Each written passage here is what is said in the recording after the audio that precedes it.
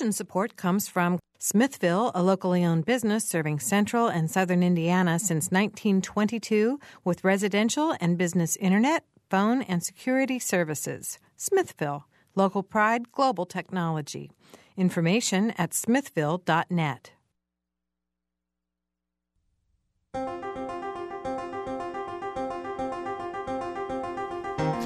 Welcome to Noon Edition. I'm Bob Zaltzberg, editor of the Herald Times, along with co-host Mary Catherine Carmichael. And today we're going to talk about beer. Yes, we're going to talk about beer. We have one guest in the studio with us, and we're hoping for a second. Our guest in the studio right now is Upland Brewery's head brewer, Caleb Staten.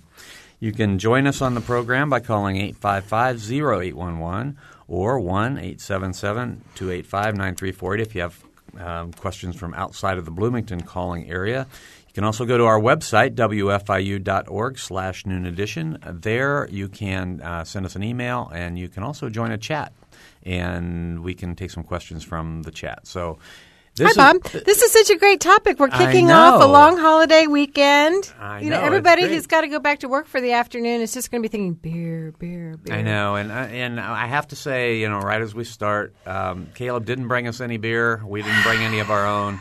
We are doing this show. I think poor planning all around, frankly. I think we're doing this show on water, which is probably the wisest thing. We wouldn't want to drive our new equipment that we have here with anything other than that's right. water. Yeah. Well, Caleb, thanks for being here. I wanted to start out, I guess, by asking about some terms. We hope to have somebody from a local home brew club in with us before the end of the day. But you are sort of a craft brew, right? Or that's kind of the is that the term nowadays. Kind of shifted from microbreweries to craft brewers. Mm-hmm. Yeah. So are those terms interchangeable? It's almost a microbreweries are kind of a subset of craft brewers, so it's a volume thing. So you can have a brew pub which sells most of its beer on site, to a microbrewery that sells most of its beer off-site, to regional brewers, which is a 15,000 barrel a year status. So what would Upland be? We're gonna approach 8,000 barrels this year. Okay. So we're a little over halfway there. Mm-hmm. So is your goal to max out at the 15? We would like to be 15 or greater on down the road. That's probably 5 years. So that would be our plans. A regional brewery at that point. Uh-huh. All right. To sell that much beer, we're just all going to have to chip in. drink that beer. Well, the whole idea of microbreweries, craft beers, has really taken off in the last few years. How long have you been involved at Upland? I'm almost 6 years at Upland. 6 years at Upland. So what kind of changes have you seen in those 6 years? Drastic changes. Yeah. Mm-hmm. I think when I started, we were at 4,200 barrels a year, so we've almost doubled. And then we had new ownership come in about 3 years ago, and that kind of drastically changed the emphasis on really growing Upland as a brewery. Now, did you have 6 years ago when you came in? Did you have the bottling operation at that point? We had a different bottling line, okay, and it wasn't even the original line. So I've heard nightmares about the first line that got put in, and that it broke more bottles than it filled. Oh, my! Yes. So there was a lot of trial by fire in those early years, and luckily I escaped most of those. Well, what I want to notice, what does a guy have to do to get the title head brewer? Is there brewing school that you go to, or is it simply an apprenticeship? What do you have to do? There's different avenues. I've heard of really great brewers that used to work in the kitchens at places, and they had an opening one day, and they pull them over, and they end up being really great brewers. So my path was a little different. I have a master brewer's degree from UC Davis. That's on top of my undergrad degree from Hanover College. So wait. You have a master brewer's degree from UC Davis. Yeah, that's correct. Is that so? Are there many schools that have master brewer degrees? Davis is one. There's it this, just seems odd to me. Yeah, there's a Siebel Institute up in Chicago. Lexington has the Alltech program down there, and then there's some other ones. Yeah, there's various ways to get some brewing education. What was your undergraduate degree in? Communication. Communication. And then My chem minor is what I use more often. So. Oh, okay. Yes, chem minor. Yeah, of course. Yeah, well, and that I guess leads me to my next question. I mean, what kind of stuff did you study when you were working on your advanced degree? It's a very just intensive course. It's kind of an accelerated master's. So it's 5 days a week, eight hours a day, and it's malt, hops, yeast, and water, and all the chemistry, biology, and some engineering's involved, of course. So yeah, we're really going to we're going to do whatever the opposite of making this topic sexy. We're going to talk about biology and chemistry and all that today. No, maybe not. Speak for yourself. Right. Yeast is pretty sexy. Yeah. It likes to reproduce at a very rapid rate. Right. So. All right. Okay, good. Caleb Staten is our guest here with us today. He's the head brewer at the Upland Brewery. If you have questions about beer, you can call us at 855-0811 or 1-877-285-9348. Our website, wfiu.org/noon edition. You can go there for a chat, or you can also go there to send us an email. Okay, I want to do Beer 101 since you're the master. You just mentioned malt, hops, yeast. Let's talk about what and each water. Water. Let's talk about each of those and explain the role that they play when you make beer. Okay. Malt is kind of the meat and potatoes of any beer. That's where you're going to derive the sugars that are later going to be consumed by the yeast. What is malt? Malt is typically malted barley. You can also use malted wheat, and there's some other adjunct grains, corn, rice, rye. So that's where your sorghum. grain comes in. Okay. Yeah. So, I mean, beer classically is a grain-derived fermented beverage. So that's kind of, even sakis are actually kind of in the beer family because they're a grain-derived fermented beverage. So they obviously taste more akin to wine, but as far as what they are, they're not a fruit-based alcoholic beverage. So. Okay. And then the hops? Hops are a vine-growing plant. Do they grow anywhere? They kind of have a preferred climate, and this is in part due to some pests and diseases and mildews and things like that. So classically in the United States are heavily grown in New York area 75 years ago or so, and they started getting this downy mildew in the roots, and to the point that they'd go in and burn the fields to try to get that stuff to go away. But today most of the hops are grown in Washington, in the Yakima Valley, which is on the other side of the mountains from Seattle. So they do well in a dry, well-irrigated climate, and that's kind of what the Yakima Valley is this desert that has a lot of reservoirs up in the mountains to really irrigate the fields all year. So they're a neat plant. We have some growing out in front of our building as well. They get kind of beat up by the really intense heat late in the summer, so we always start seeing them brown a little bit around August, and it's time to pick them. Can you throw a few hops in? Your local, the ones that you're growing? We have not grown more than 3 pounds in a season, so in a lot of ways they are just aesthetic. But but we do some like little cask beers. We'll throw some of our homegrown hops in there. Fun show and tell.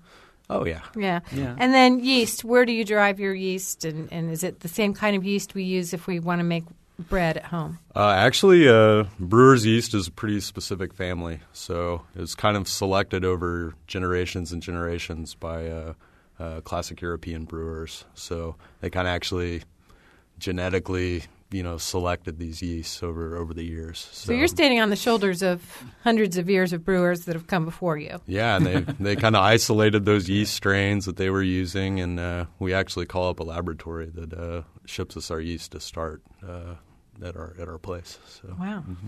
All right, so this is great. I'm learning an awful lot about beer. I'm here. getting so when thirsty. I just don't understand well, I it. mean, we Mary Catherine and I have both been to Upland, and Oh, I yeah. will say, just to give them equal time, we've also been to Lenny's. Yes, we have. Brew pub at Lenny. You better stop. Don't make the list too All right, long. all right. We're just checking these things I mean, out. it might be true, but you don't have to but tell everything you know. But I know at Upland, one of the beers that you are particularly known for is the Upland wheat.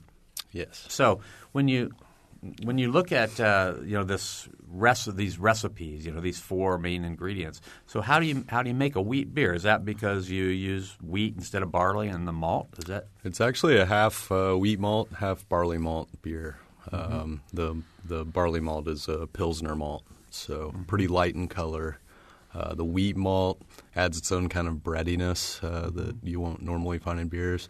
And wheat malt also throws off a lot of haze in beers, so Upland wheat is always very cloudy. Yeah, I was wondering about that. So that's a haze? Is that what you call it? Yeah, there's a lot of proteins in wheat malt, and they throw off a haze in the final beer. So, and what's the tradition of putting an orange in a wheat beer? That's I think probably Blue Moon got that started. Oh, yeah. I don't know what the traditional thing was. Maybe that is a Belgian wit beer thing to tack your little fruit in there. And it keeps scurvy at base, so it's you got that going for you. Yeah, it's extra vitamin C on top of all the B12 you're getting from the yeasty beasties in there. Excellent.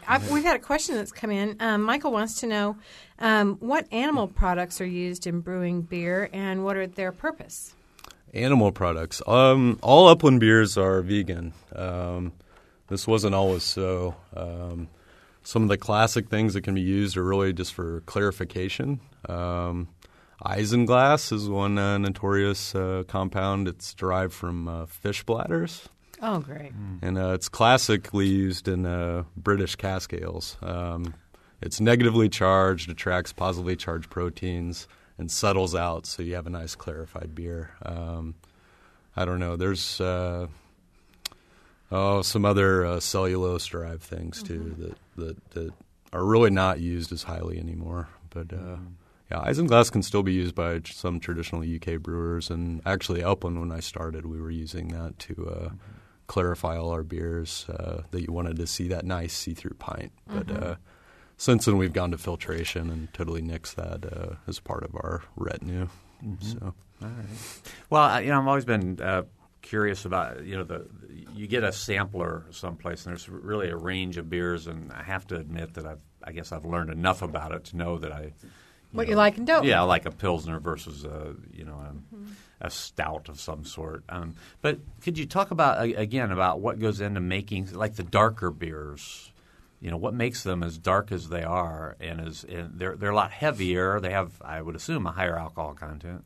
That's actually a misnomer. Really? Just because it's darker doesn't mean it's any higher in strength.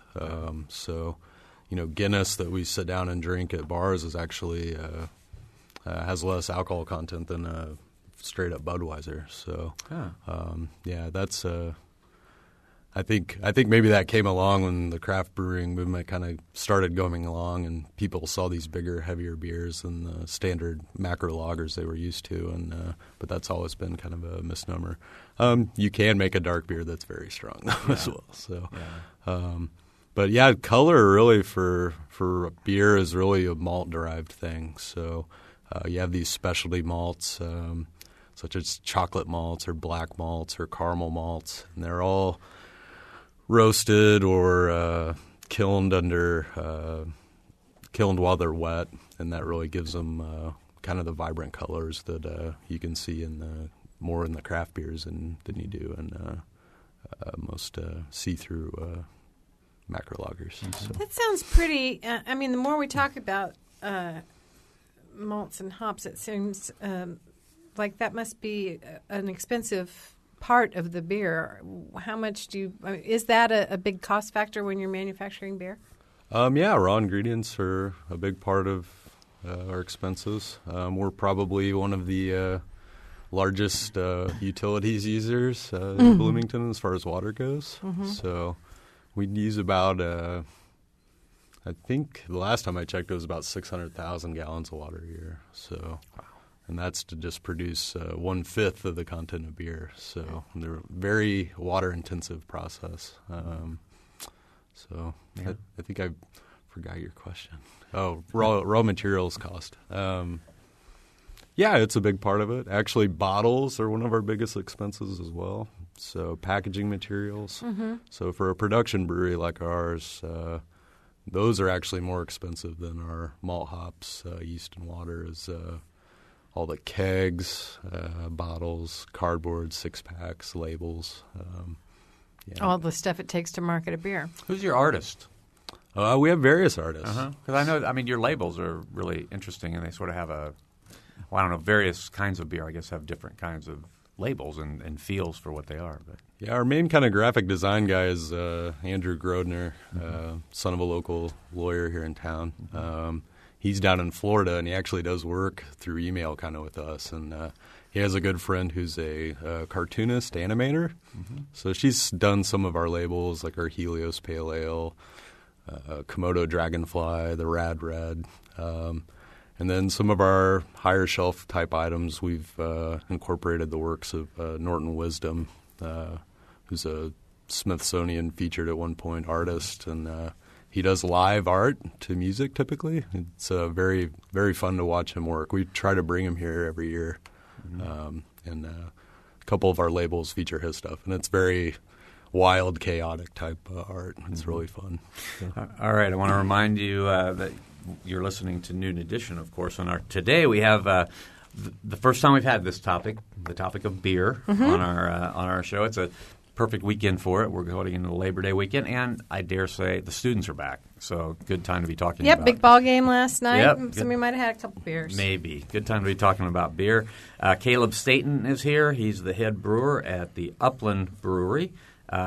We've been talking with him about a lot of things involving Upland. If you have questions about the brewing process, about any beer that you drink, about home brewing, I'm sure that Caleb could help answer those questions. Mm-hmm. Please give us a call at 855-0811 or 1-877-285-9348. Our website is wfiu.org/noonedition. And I have to ask you about home brewing. Have you ever done any of that? Yeah, that's how I got started. I would have figured that. So, what kinds of beers did you make at home? I mean, I have to say, I digress. But my wife's nephew lived with us for a year when he was in graduate school, and he was, we had this. He lived with us in the basement, and he was making beer all the time. I mean, he was a home brewer, and he made some very good beers, but he made some of what I would call the most god awful beers because he was trying all sorts of different things, like a vanilla beer and a persimmon beer. I don't know, but a bunch of fruits and stuff. Did you try all that stuff? Yeah. I mean, probably the first kid I got was like an Irish Red, something pretty straightforward. And it ended up pretty good, enough that I kept with it. By the end of it, I was brewing kiwi IPAs and cherry stouts, and I tried to brew a beer with wormwood one time, which turned out terrible.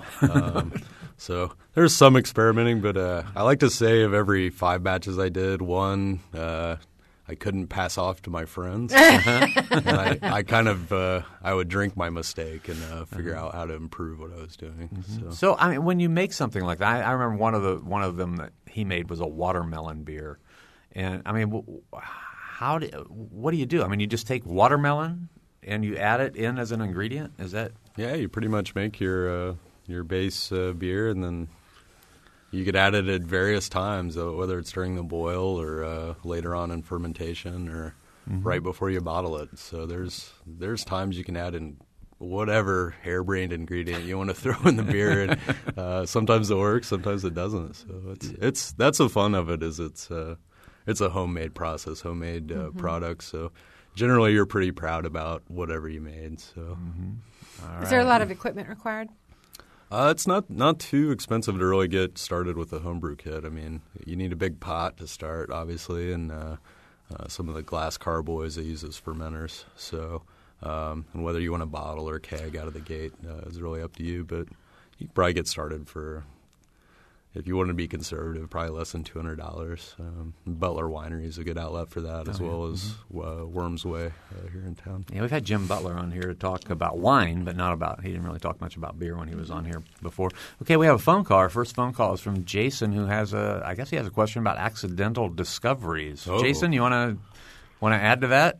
Yeah, I just wanted to know what the best accidental discovery you guys had at Upland was, like your best surprise. Good question. Wow.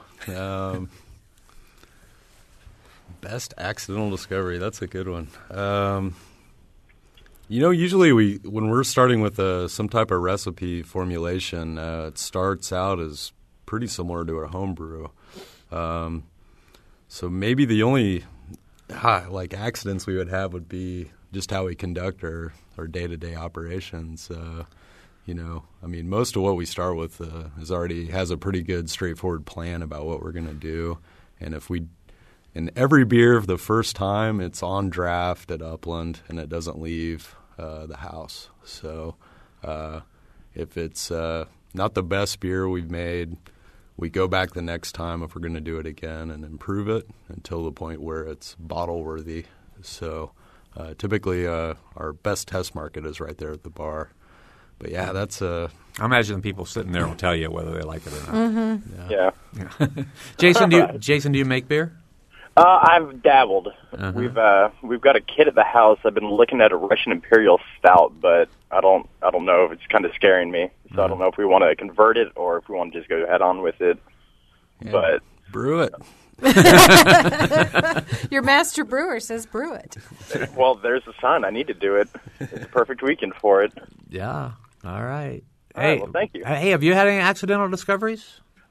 We actually got an imported Pilsner, and we let it go an extra 2 or 3 days. And whenever we pulled it and started to purify it, it actually came out tasting like a honey vid. It was weird. Like I don't know how we did it, but we let it sit too long. I don't know if there was something in the carboy from a friend of mine brewing before, but it definitely didn't come out as an imported Pilsner. It was very bizarre. Okay. Caleb, any thoughts about that? Yeah, that's kind of the interesting thing of, you have this good idea in mind and you use all the ingredients, you put your recipe together, and sometimes the final beer is not what you expected at all. No, it was a pleasing surprise. And you're kind of like, what happened? I'm a big color guy, so anytime first time we brew a beer, I'm really looking at the color of the base before we really get into it. If it's not right, I'm like, what in the world happened? We added the right amount of colored malts to get it to be this nice, vibrant amber, and for some reason it's kind of brownish, Yeah. Sometimes stuff like that will happen, and we started out with the buckets instead of a glass carboy, and so I couldn't really get a good look at it. I didn't want to open the top up and release anything, so I couldn't really get a good look at what was happening. But we finally switched over to a glass carboy so we could see the magic happen. But yeah, it was definitely a pleasant surprise. Hey, as long as you end up with a nice drinkable beer, you're doing things right. So. Yeah, right. All right, Jason. Thanks a lot for the call. Thank you, guys. Appreciate it. Thanks, Jason. 855-0811, 1-877-285-9348. Our website is wfiu.org/noon edition. You can go there and join a chat, or you could also send us an email. It's time for us to take our break today. We're talking about beer with Caleb Staten, the Upland Brewery's head brewer. You're listening to Noon Edition. We'll be right back.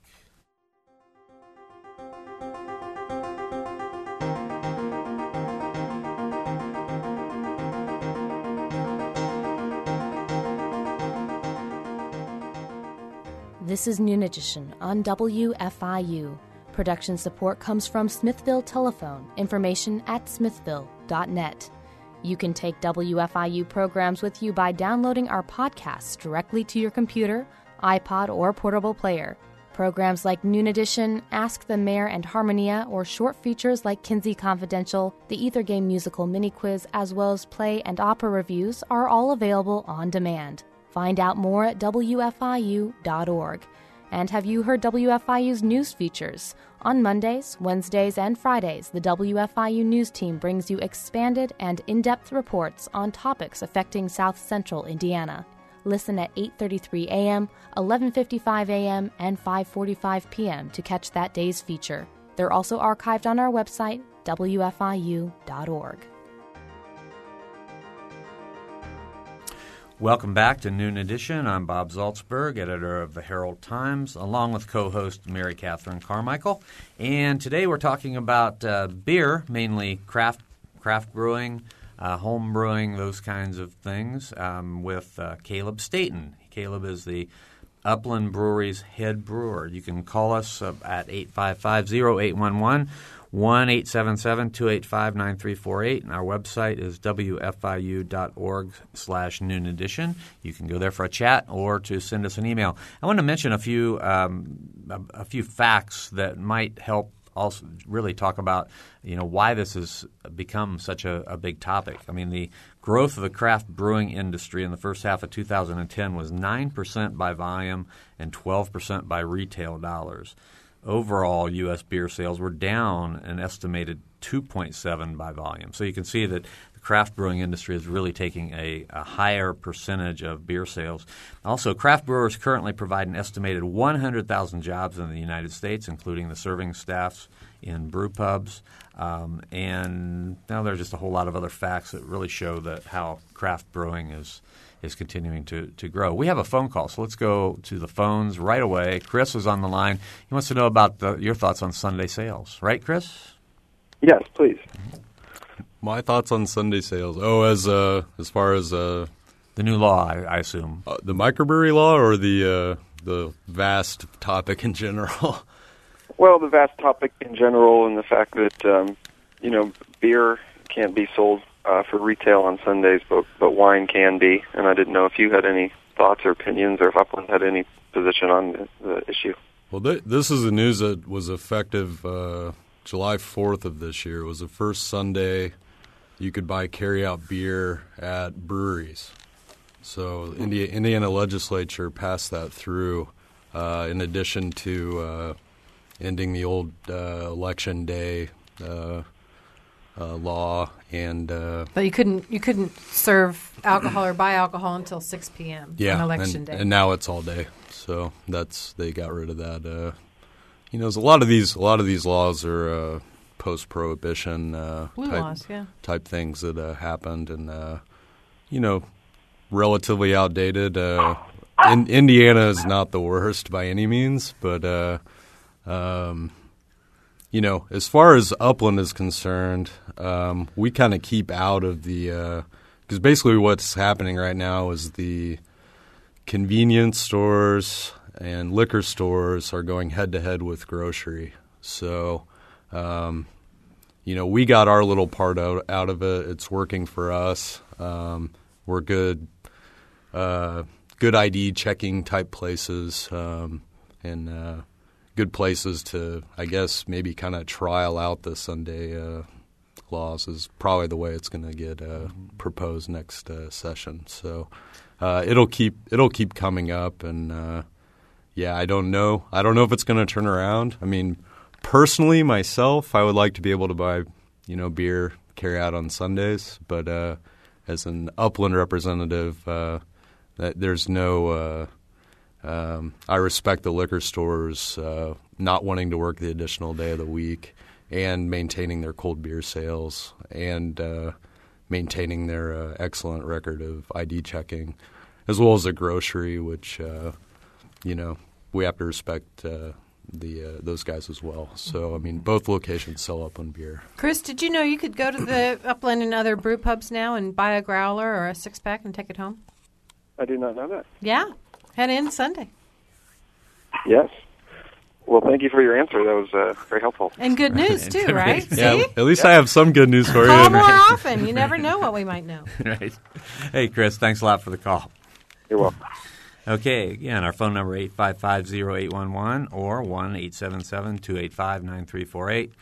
Our website is wfiu.org/noon edition. Go there for a chat, and also you can send an email. About a year ago, I was out in Portland at my niece's wedding, and we were at this wonderful place, and it was a hotel and brewery and just this whole really a destination but the main focus of it was really beer. But they played music and all sorts of things. As I said, it was a destination spot. And I'm wondering if the brew culture is kind of shifting along with the wineries, kind of aligning with that business model as far as being an actual destination point. So adding attractions to your business aside from just good beer.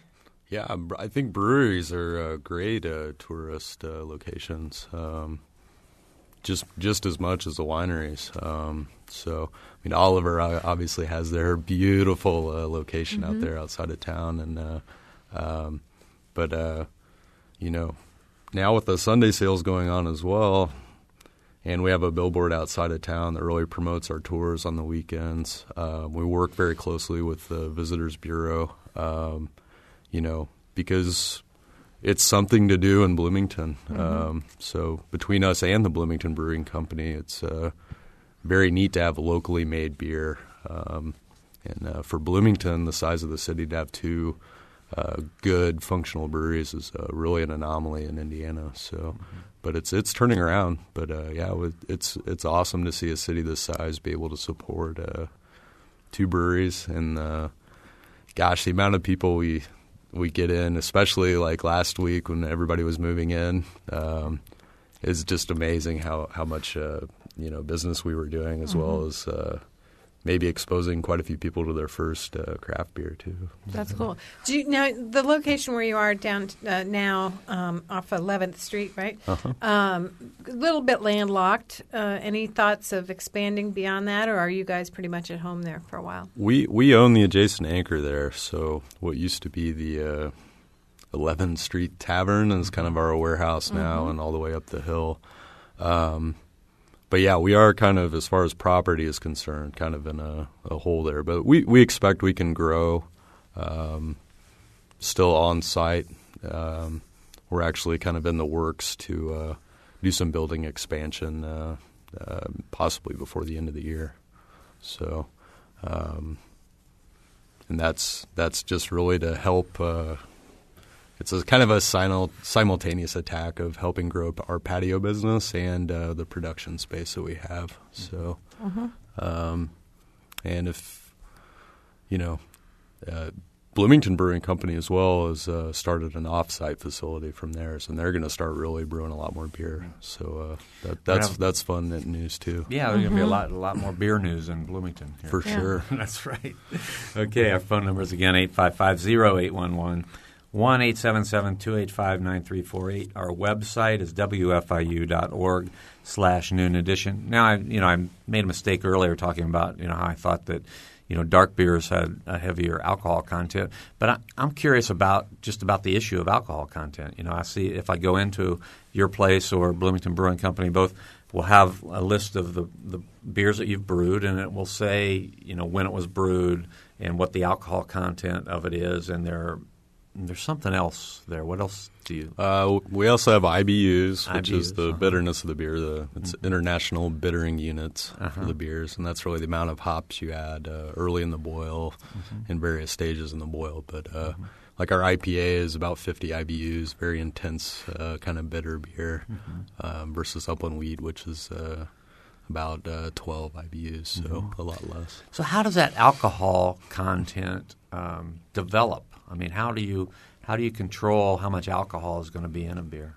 All beer is made through the fermentation process. So basically you start with malt-derived sugars. Yeast gets a hold of them, converts them to alcohol and carbon dioxide, the two main byproducts of fermentation process. So hence, the more sugar you start with, the higher the alcohol content will be. So basically, the more malt you use to start off a beer, the higher the alcohol content will be. So, and that's kind of the difference. Like Upland Wheat is about 1,500 pounds of malt. It's 4.2% alcohol beer versus our Dragonfly, which is 6.5%. It's about 2,500 pounds of malt. So almost an extra 1,000 pounds of malt to get you an additional 2% alcohol. So now, is the number of calories in a pint of beer also directly proportional to the alcohol content, or it is related? There's actually there's like, I believe it's 7 calculations or statistics for beer that if you have 4 of them, you can get the other 3, and they're all interrelated. That's some of it's the gravity, the alcohol content, calories. Those are all interrelated. So it's much more of a science than I ever thought. yeah.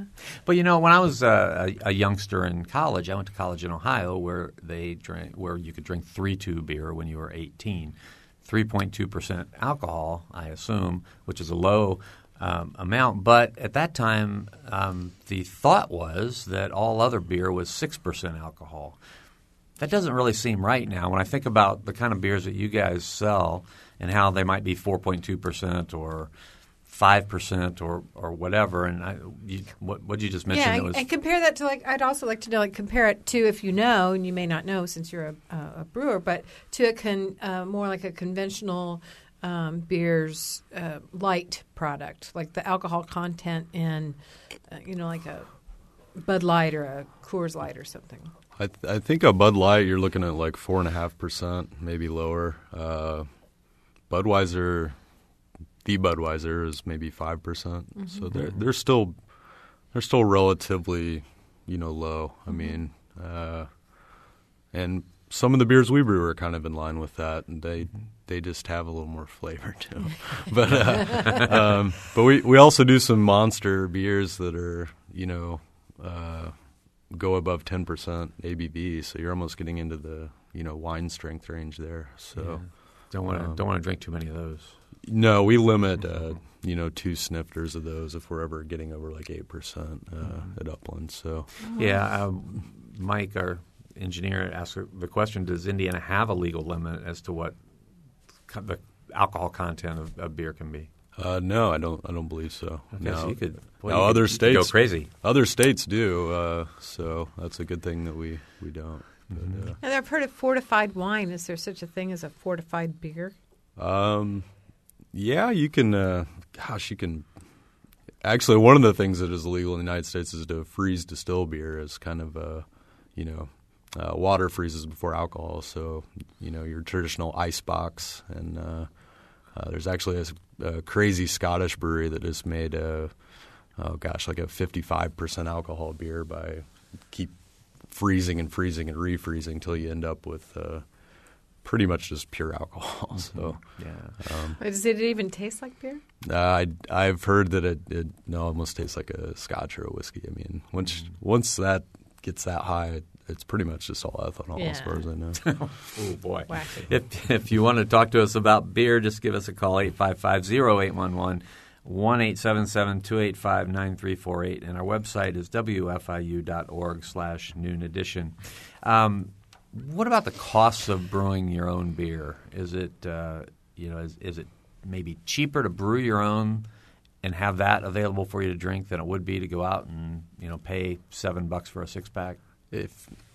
If you consider yourself a hobbyist and you're not charging yourself for your labor, raw ingredients wise, you can make a couple cases of beer in like a 5-gallon batch for less than going out and buying 2 cases of beer. So interesting. But you have setup costs, right? Because I was hearing you guys talk about the thing you were storing it in while it was, I don't know. There's some bit of equipment. So there, you've got some startup fees. There's time. The brewing day itself is generally going to be a 4 to 5 hour day, and then you got 2 weeks of fermentation or so.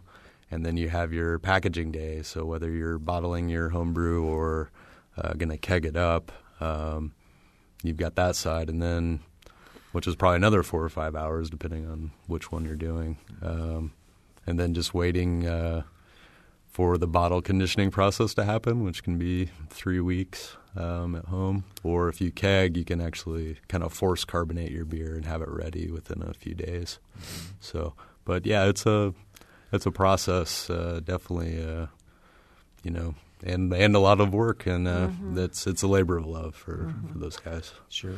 Okay. Well, we've got another call, and it's Andy on the phone. Andy, you have a question about hard ciders? Yeah. Just wondering if Upland has any plans to produce any type of hard ciders using apple as a base, and just curious if that's in their plans. It's kind of an interesting question. One of our owner group just had a trip over to Spain and really got just loved the some of the ciders and called Veras, I believe, and things like that you can find over there. But Upland is actually we're under a brewer's permit, so we would have to get a wine permit to do ciders. So the cider is considered more of a wine. Yeah, it's under the wine permits. Okay. So, I mean, that would be an obstacle. We would have to. There's a lot of laws about you can't share a location with a beer and wine permit. Okay. So it's not really in our plans, but there are some good Indiana-made ciders. I believe Oliver does a cider. Butler does. There's Gale's hard cider made by the Thomas Family Winery down in Madison, Indiana. So there's some really good examples made, but we're pretty much all beer. Well, thank you. All right, Thank Andy. you. Our phone number is 855-0811, 1-877-285-9348. Our website, wfiu.org/noon edition. So this is obviously more than a job. It's a passion. I know that there are a lot of people who share this passion. Bob mentioned over 100,000 people are employed in this industry right now. How do you guys get together and talk about what you do? Are there conventions or some kind of guild or membership organization that you guys all belong to and share secrets or trends?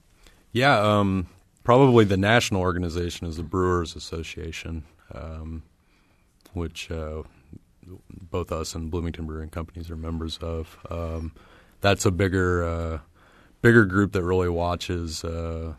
They do watch state laws, but they also kind of watch any federal rumblings about the beer industry, what could affect craft brewers.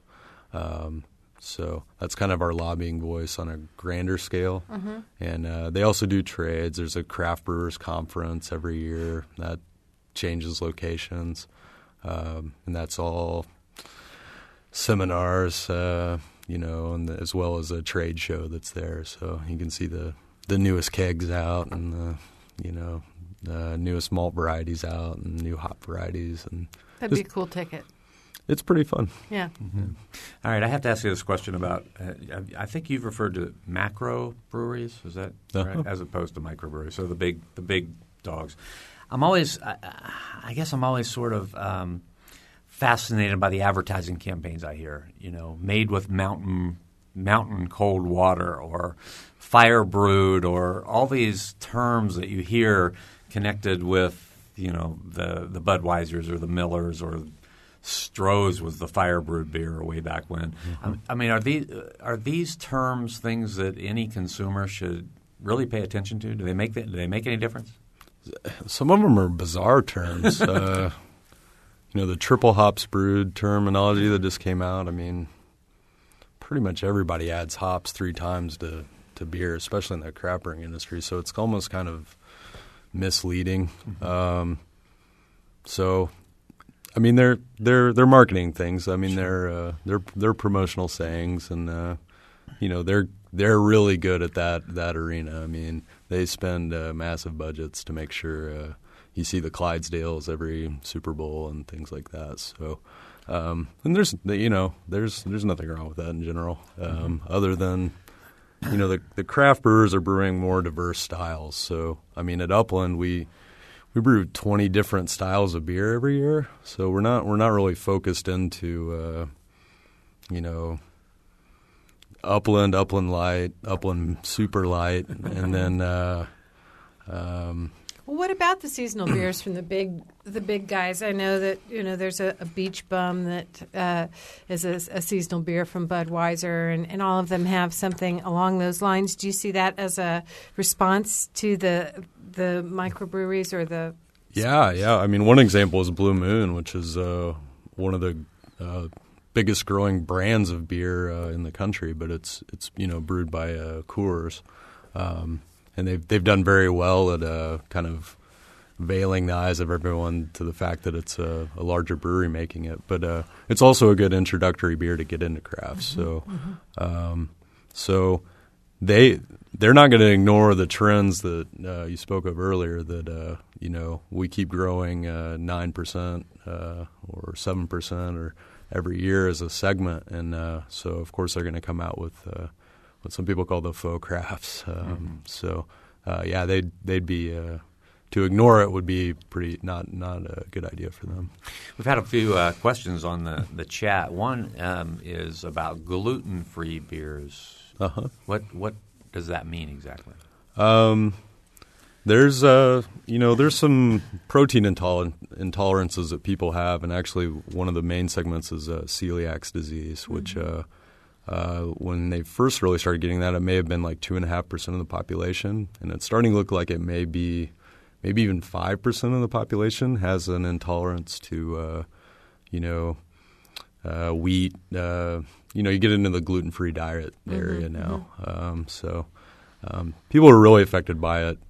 They'll drink like a wheat beer and they just feel really terrible afterwards. So it's not like it's going to kill them or anything, but it's just they don't tolerate the proteins as well. So gluten-free is right now the big ones are made with sorghum, which is kind of as that it's gluten-free grain. It's actually a legume. And those kind of appeared in Africa, were kind of traditional beers there. And so some guys have started making it for that segment of the population. And it is a beer. I haven't had one that I really like, but it is what it is, and it's an alternative. Ciders as well. I mean, for the gluten-free diet, that's acceptable. And so there's alternatives that are kind of in the same family as beer, and to try to find that substitute. Another chat question is about home brewing mistakes. What are some common mistakes that a new home brewer might make? Sanitation. Yeah, that's you want yeast and only brewer's yeast to be the only microorganism that is involved in your beer. So you can get into bacterial issues. Can you make yourself sick? No, actually, as long as some alcohol has been created, beer is one of the safest beverages in the world because that alcohol content, it's kind of an antiseptic beverage. So hence it's kind of history. I was just going to say, I kept picturing it on ships and, everywhere else. Yeah, I mean, they even say, back when more nomadic, people in the world beer was a way to transport water cleanly from one place to another because of the alcohol content, instead of going and discovering a new water source that could have had any type of parasite or anything in it that could easily wipe out a lot of people. That was their way to move around with some type of fermented beverage. So. Another question is how competitive are the microbrewers in the state? And I guess I would add to this question and say, it sounds like you have a lot of relationships probably with other microbrewers. Is there competition among you, or are you kind of like a group that's competing with the macro breweries? Yeah, the latter is the way I like to look at it. Less than 1.5% of the beer sold in Indiana is craft beer. So there's a long way to go to kind of turn it around. You go out to Washington, Oregon, it's almost 30 to 40% of the beer sold is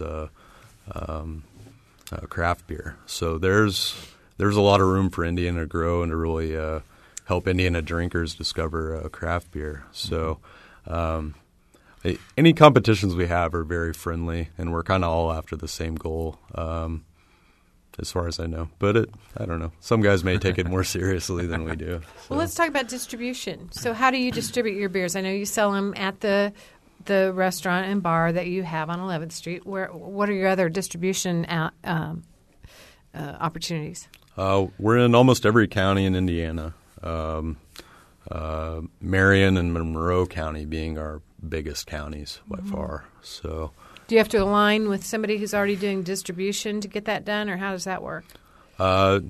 It's set up. It's the 3-tier system. So you have to sign a distribution contract, set out the territory that distribution company is going to go to, and then get things started. Hopefully, it works well. It's kind of like speed dating sometimes. You sit down with these distributors, and they all say really great things, and finding out which one's really going to support your really kind of teeny tiny brand in their portfolio is a hit or miss thing. And the ones that are really good at it are really good at it, and they help the brands grow because they see that 9% every year. They know that can be a very effective part of their portfolio. So.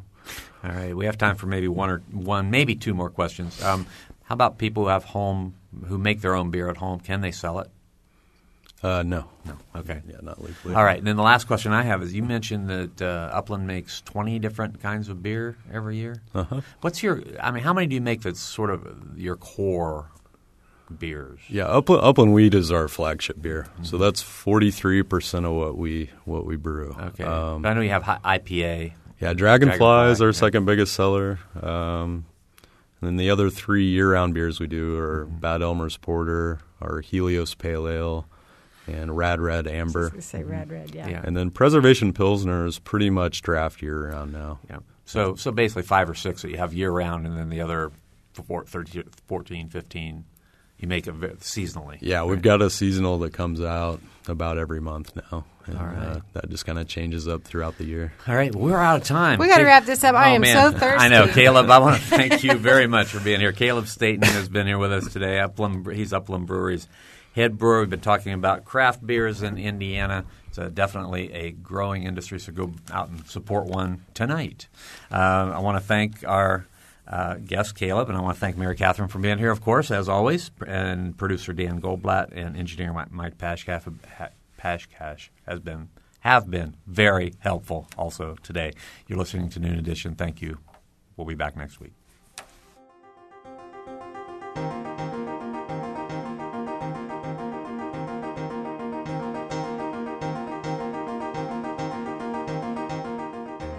Noon Edition is a production of WFIU and the Herald-Times. A podcast of this and other WFIU programs is available at wfiu.org.